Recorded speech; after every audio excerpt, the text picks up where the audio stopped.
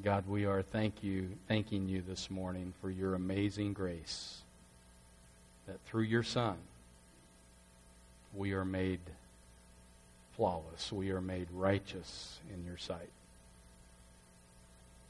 May we celebrate that today in Jesus' name. Amen.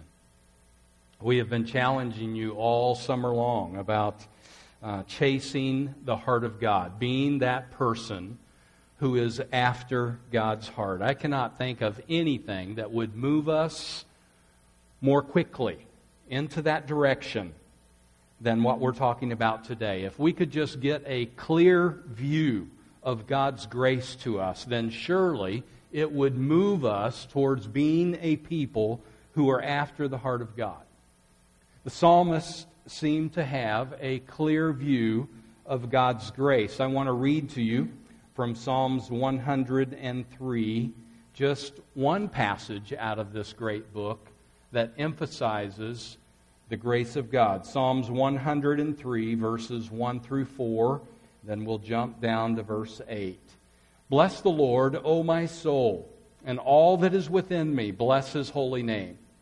Bless the Lord, O my soul, and forget none of His benefits, who pardons all your iniquities, who heals all your diseases, who redeems your life from the pit, who crowns you with loving kindness and compassion. Verse 8. The Lord is compassionate and gracious, slow to anger, and abounding in loving kindness. He will not always strive with us, nor will He keep His anger forever. He has not dealt with us according to our sins, nor rewarded us according to our iniquities. For as high as the heavens are above the earth, so great is His loving kindness towards those who fear Him. As far as the east is from the west, so far has He removed our transgressions from us. Just as a father has compassion on his children, so the Lord has compassion on those who fear Him. This message of God's grace is just sprinkled throughout this entire book of Psalms. I want to encourage you, as you read through Psalms, highlight those verses that have to do with God's grace. Just a week ago, I think it was, I was sitting down with a couple who's new to our church, and we were talking about God's grace, the good news of God's grace. And I turned to this chapter out of Psalms 103, verse 12, and I read that to them, that God removes our sins from us as far as the east is from the west. And I said to them, if you go far enough north, there comes a point where you will eventually be going south. And if you go far enough south, you will eventually reach a point where you are going north. But it's different with the east and west. If you start going west and you keep on going west, you will always be going west. And the same is true with the east. If you go east and you stay on course going east, you will always be going east. And the psalmist, when he said that he would remove our sins as far as the east is from the west, that means He will totally remove our sins from us. I said to them, our sins are gone when we trust in Jesus as Savior. They are completely gone. They are forgotten. They are erased from our record. And when I said that, reading that verse and giving that little explanation there of what I just said to you, I wish you could have been in the room with me and seen the look on the lady's face and the smile that came afterwards. It was, to me, if I was reading her right, it was a look of enlightenment. The truth had dawned on her that she could be forgiven completely. And to me, the look on her face was worth 1,000 words. It was like, oh my, oh my sins can be that far gone? And then just the sweetest smile came onto her face. It was truly a beautiful moment as she realized the wonder of God's grace. I want to say to you this morning, first of all, we need His grace because of our sin. We all need His grace.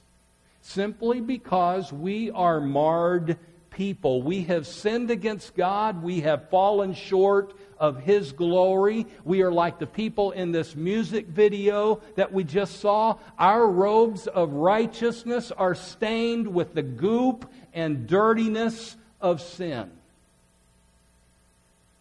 I can't seem to help myself.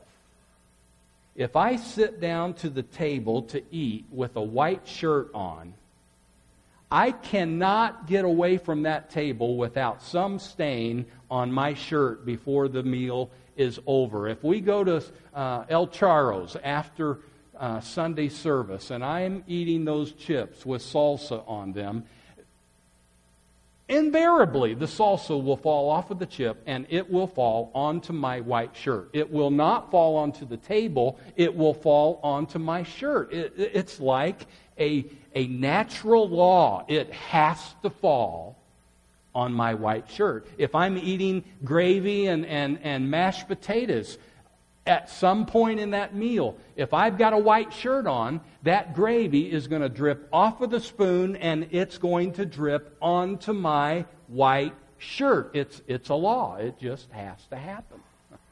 I don't know if you're that way, but that's the way it is for me. I love eating a big, juicy hamburger.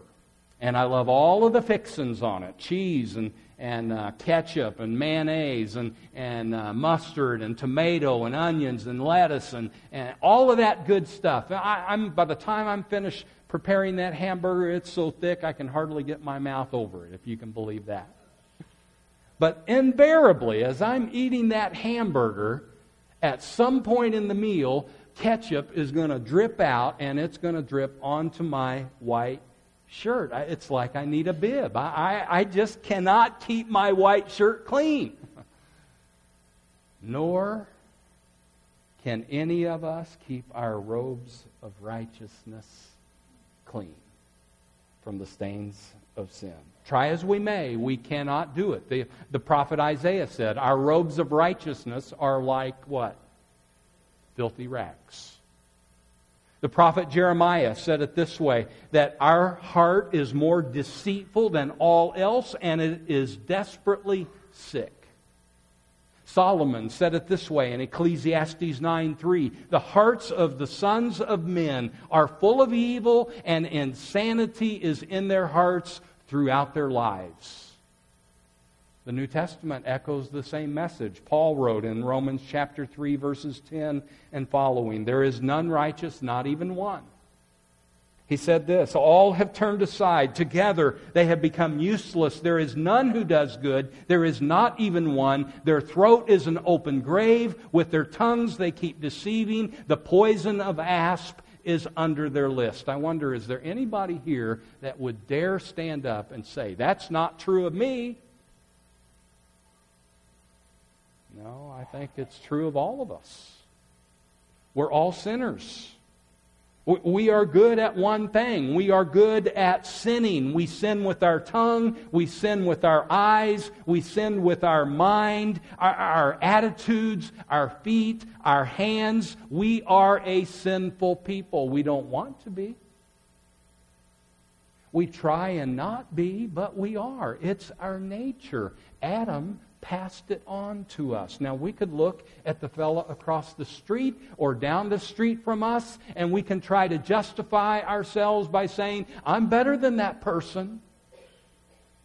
I mean, that person has all kinds of sin issues in their life. Maybe they do. But the truth is, you do too, and so do I. We all do.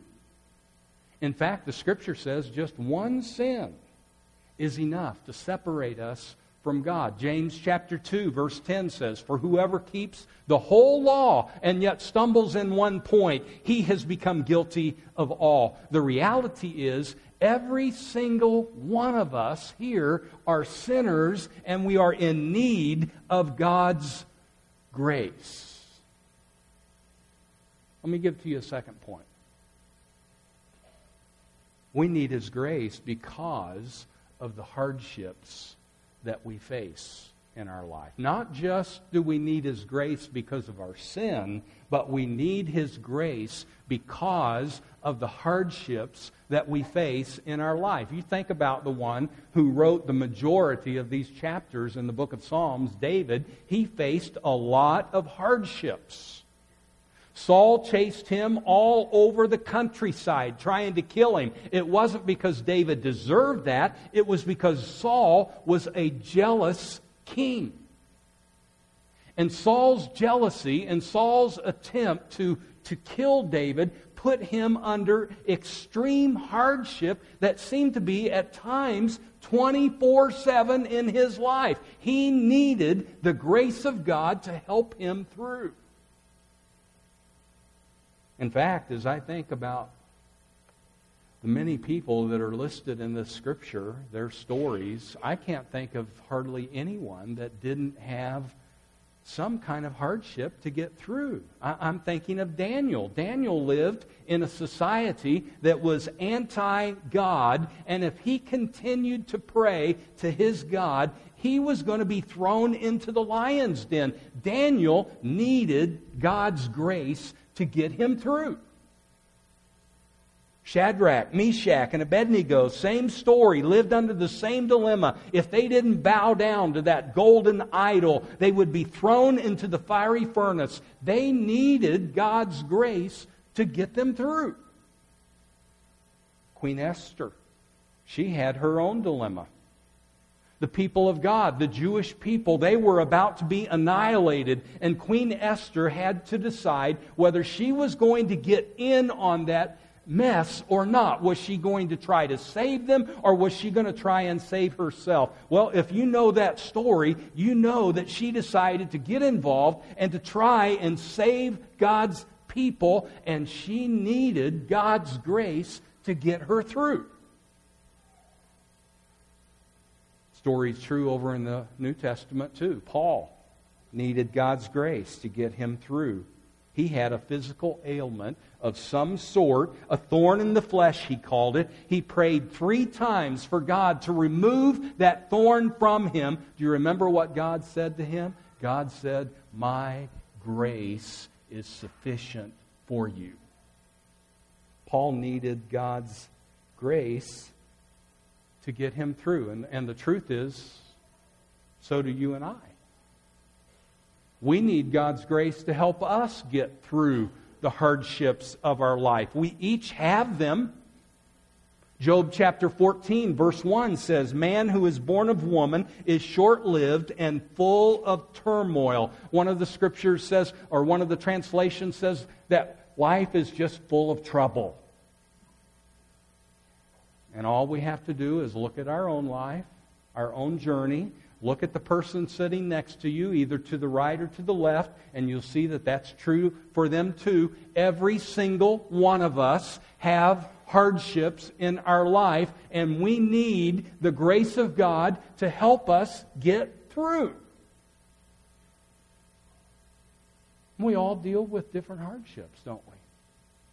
I mean, some of us here are dealing with cancer. Some are dealing with other illnesses that are impacting their life in a great way. Some are dealing with family issues. Some are dealing with financial issues. Some among us have lost loved ones, and we're trying to get through that journey.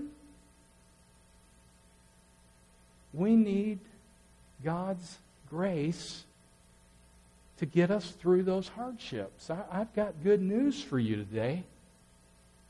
God's grace is available for us. Third point is this: He is rich in grace, and He wants to lavish His grace upon us. Ephesians chapter 1, verses 7 and 8 says, "In Him we have redemption through His blood." This is speaking about Jesus. In Him we have redemption through His blood, the forgiveness of our trespasses, according to the riches of His grace, which He lavished on us. Now that's a passage worth highlighting in your Bibles.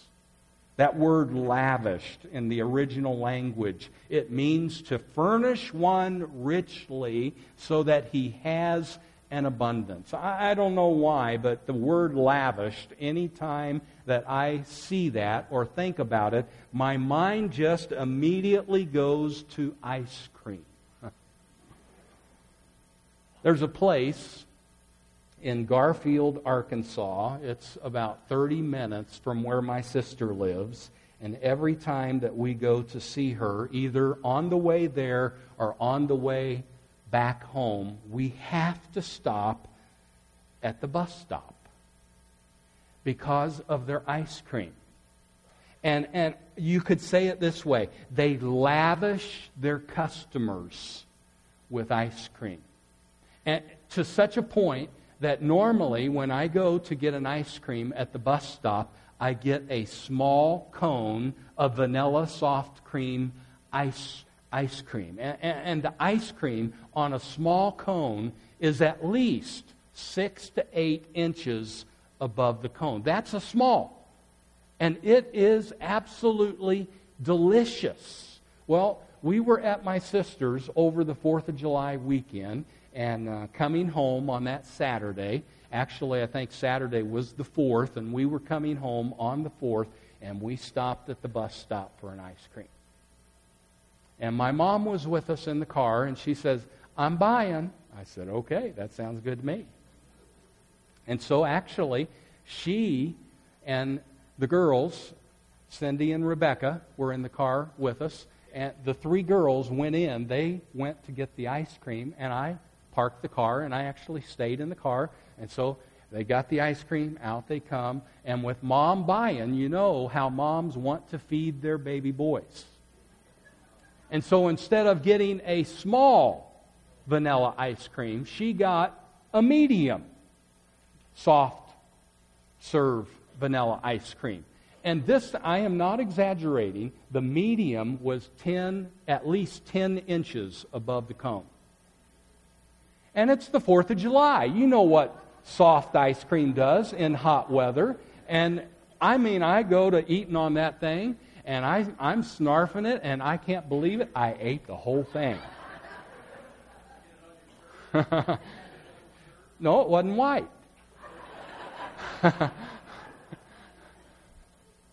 But that place lavishes their ice cream to their customers. There's another illustration about ice cream that I think about with this word lavish, and it has to do with my son Jonathan. Jonathan is here today, first time in a long time.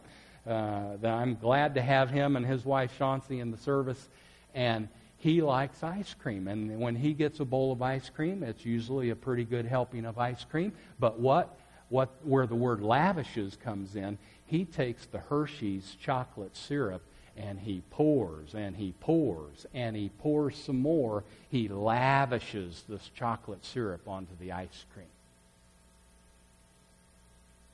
You know what I'm talking about, the word lavish. You could come up with your own illustrations of this word lavish. And the Apostle Paul says that God, through Jesus his Son, lavishes his grace upon us. Isn't that wonderful? He pours and he pours and he pours some more. His grace upon us. And it is enough to cover our sins. And it is enough to get us through whatever trial it is that we're going through. His grace is sufficient. He lavishes His grace upon us, and we need that. And He is more than willing to give us His grace through His Son, Jesus Christ. Take note of what the psalmist said about the grace of God, that He would remove our sins from us as far away as the east is from the west. That's grace lavished upon us. He will pardon all your iniquities, the psalmist said. It didn't say that He would give us parole. It says that He will pardon us from our sins. The word pardon means to forgive. He crowns us with loving kindness and compassion, the psalmist said. Remember, we deserve punishment and death because of our sin, but instead, He gives to us His grace, His unmerited favor. We don't earn it. We can't deserve it in any way, but He lavishes His grace upon us.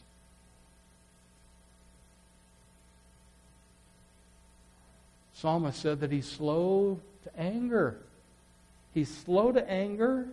That's good news for all of us, because according to the book that I read, you and I do not want to experience the anger of God. Because we can read of stories in the Scripture of those who were experiencing the anger of God. And we don't want to have anything to do with God's anger. Just ask the people of Noah's day. Ask the people of Sodom and Gomorrah and what they experienced under the wrath of God. You and I do not want to experience the wrath of God. We can rejoice in the fact that He is slow to anger.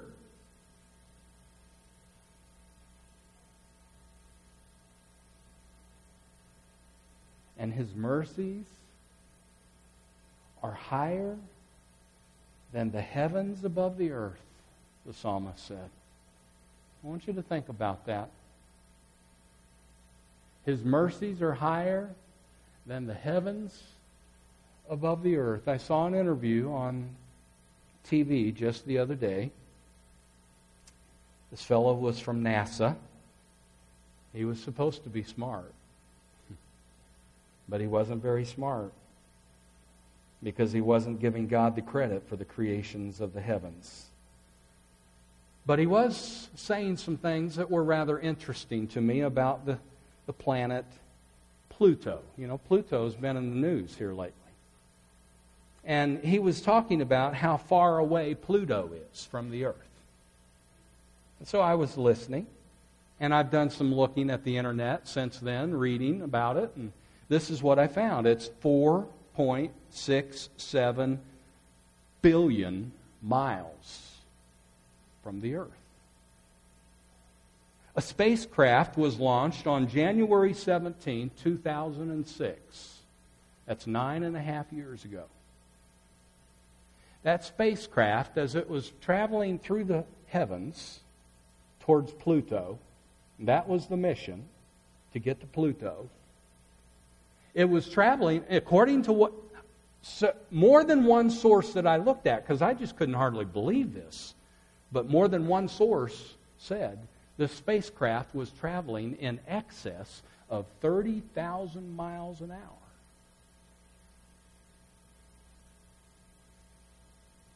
9.5 years.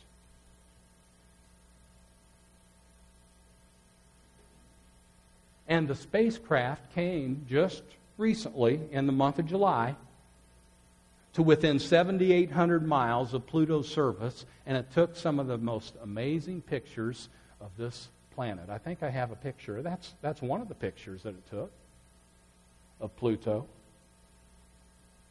My point is, the heavens are higher than our minds can imagine, and the psalmist says that God's love towards those who fear Him is just that high. His grace is more than amazing, and just as the music video said, His grace can make you and me flawless. He takes away the stains. He removes the dirty blemishes. He makes us white as snow. Now that's the invitation that God gives to each and every one of us, that He can make us as white as snow. Why would anybody say no to such an opportunity? He's saying, I can make you flawless. Why would anybody say no to that? I mentioned to you recently that Mark Scott, one of my very favorite preachers, is preaching a series of sermons on the book of Psalms at College Heights Church in Joplin, where my mom goes. And so I've listened to some of Mark's sermons, and in one of his sermons, he told a story about a little girl who had Down syndrome. And she approached a fellow named James Pearson, who was leading a disability ministry of the Christian church in eastern Tennessee. It was a Sunday morning at church, and she came up to him, and she put her arm around him, and she said, Mr. Pearson,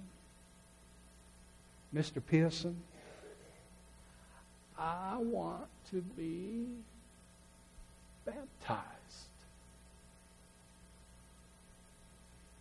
And Mr. Pearson said, well, honey, that's wonderful. I'm so glad you want to be baptized. Tell me, why do you want to be baptized? And she said, because I want to be like Jesus.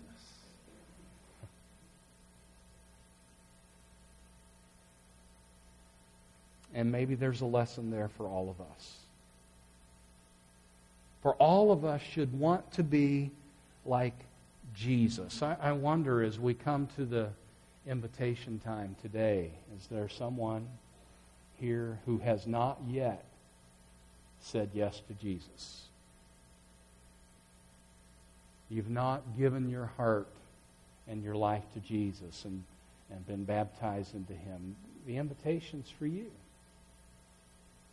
To be made flawless, to be born again, to be made new in Him. And for all of us, as we get a more clear view of His amazing grace, it should move us to want to chase after His heart. Let's pray together.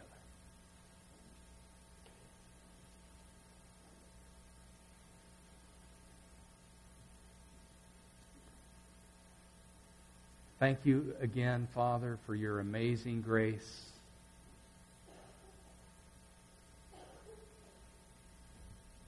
May we not just shrug our shoulders at it. May we not take it for granted. May we understand that it's what we need. We can't live without it. For the person who has never accepted Jesus, may that person realize a decision has to be made. A decision to say yes to Jesus. And so many of us, most of us here today, have said yes to Him, thankfully. May we chase after your heart, God. May we want to be a people with your heart